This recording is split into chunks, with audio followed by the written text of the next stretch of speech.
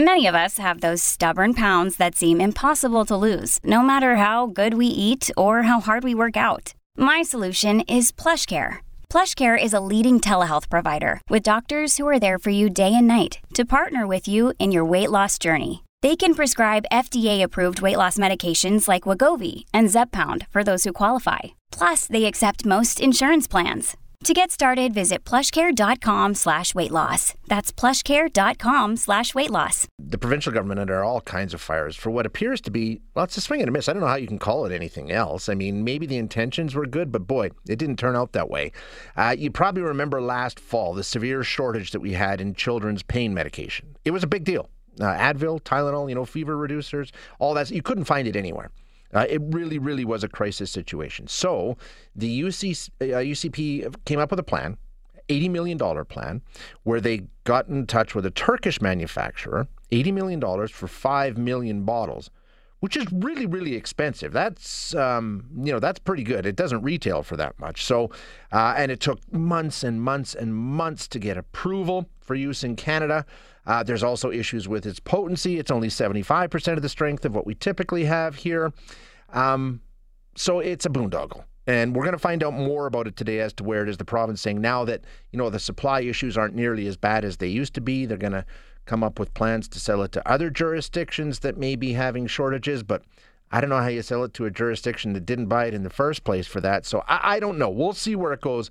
We're probably going to get more information on that later today. That is the plan. Now, when I say the supply is better, it is. The supply has changed. We're in a situation now where definitely not in the crisis situation, but that doesn't mean that you might still not encounter shortages here or there for short periods of time or whatever the case may be. There are still some issues around not only children's pain medications, but also antibiotics, and there's concern that we may be in a similar situation with other medications as we move through the year. So let's find out what's going on. We're going to chat with Jody Scrobot, who is a clinical assistant professor in the Faculty of Pharmacy and Pharmaceutical Services at the University of Alberta. Jody, thank you for joining us. I appreciate you being here. It's my pleasure to be here. Now, I mean, the headline here is we have gotten through the worst of it, right? Those severe shortages where you just couldn't find these children's pain relievers anywhere. We're not seeing that to the same extent, right?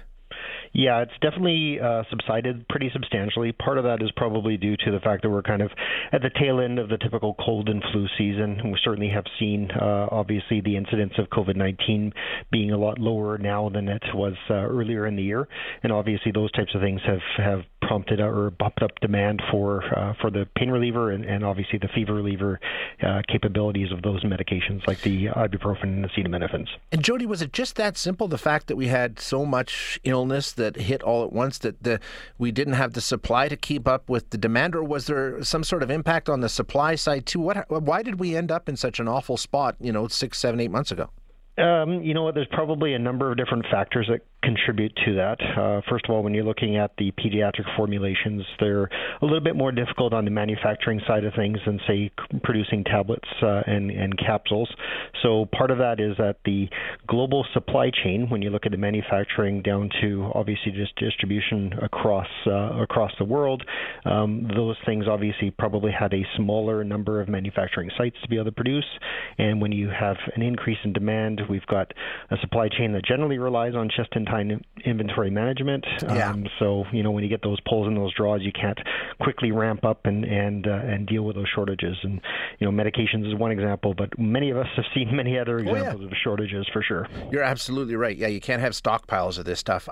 So now we're seeing a situation where things have eased quite a bit, but you could still run into a situation where it's difficult to find, right, Jody? I mean, there are still isolated incidents or, different times this pharmacy doesn't have it or that pharmacy doesn't have it, correct?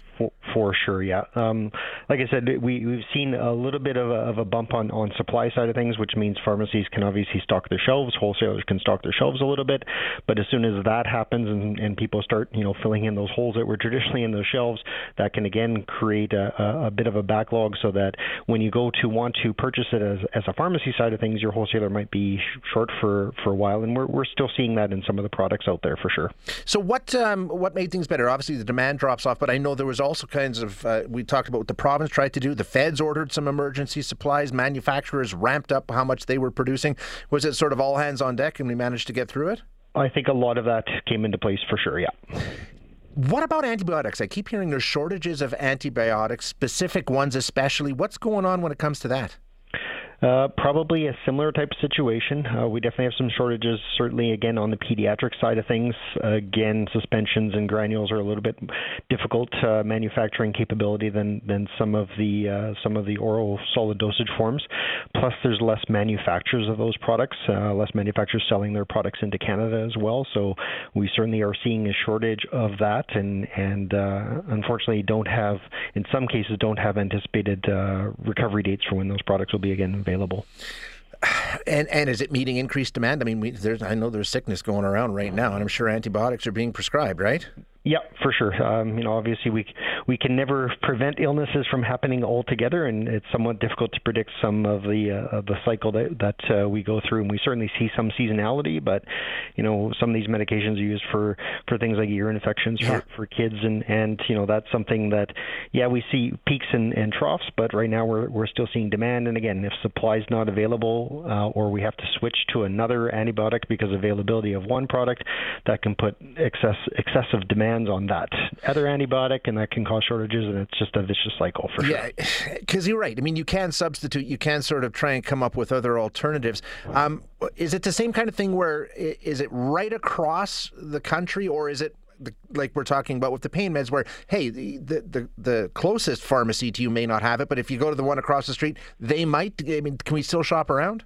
There's certainly that possibility of things, and obviously, if you're a parent looking for an antibiotic for your child, your pharmacist that you have a relationship with is going to be your best resource for that. If they don't have the specific product in stock, they certainly have the ability to reach out to their network of other pharmacies or other possible wholesalers that may have those products to try to source that. When it comes to prescription medications, and even what we saw with acetaminophen and ibuprofen, there is also the possibility of a pharmacy being able to compound that medication. So just because the manufacturer doesn't have that available, we do have alternatives that we can certainly look at to ensure our patients get the medications that they need. What about, what could be coming down? Are there other medications you're looking at and saying, you know what, I mean, we're heading into, allergy season, whatever the case may be, we could have the same problem repeat itself there? There's always that possibility, and certainly when I look at my perspective as a pharmacist of what information we get, most of the time, unfortunately, we don't find out about a shortage until a shortage exists. Okay. And just because a shortage exists at the manufacturer side of things doesn't mean that the wholesale and distribution network in Canada doesn't have an adequate supply to kind of keep up with demand. So predictability is challenging. You've got thousands of pharmacies across Canada, so that inventory is obviously spread out through those, and certainly we have the ability to try to help each other out on that side of things. If you see, a certain outbreak where you need an antibiotic in one area, that we can try to find ways to facilitate that. But the predictability of that is really difficult at the frontline pharmacist and healthcare level. Sometimes it's probably advantageous to not find out until it's at that situation, because then hopefully you can prevent people from trying to hoard medications, because obviously that can again cause an artificial increase in demand, which can cause problems and make it more difficult for people who really need the medications to get them when they need it. Yeah, it's just as simple as trying to ride the line, I guess, right? You don't want to overproduce, you don't want to underproduce, and sometimes the predictions can be off because demand goes out of whack. I mean, it's that simple? That's certainly a factor, and ultimately the more that we drive costs that we're willing to pay for these products down, obviously that creates it more challenging in the manufacturer side of things to make sure that their inventory levels are being managed appropriately. So it's never a perfect world for sure, but we do our best to again make sure that patients are getting access to the medications they need. Jody, thanks so much for being here. I really appreciate your time. Not a problem. Thank you.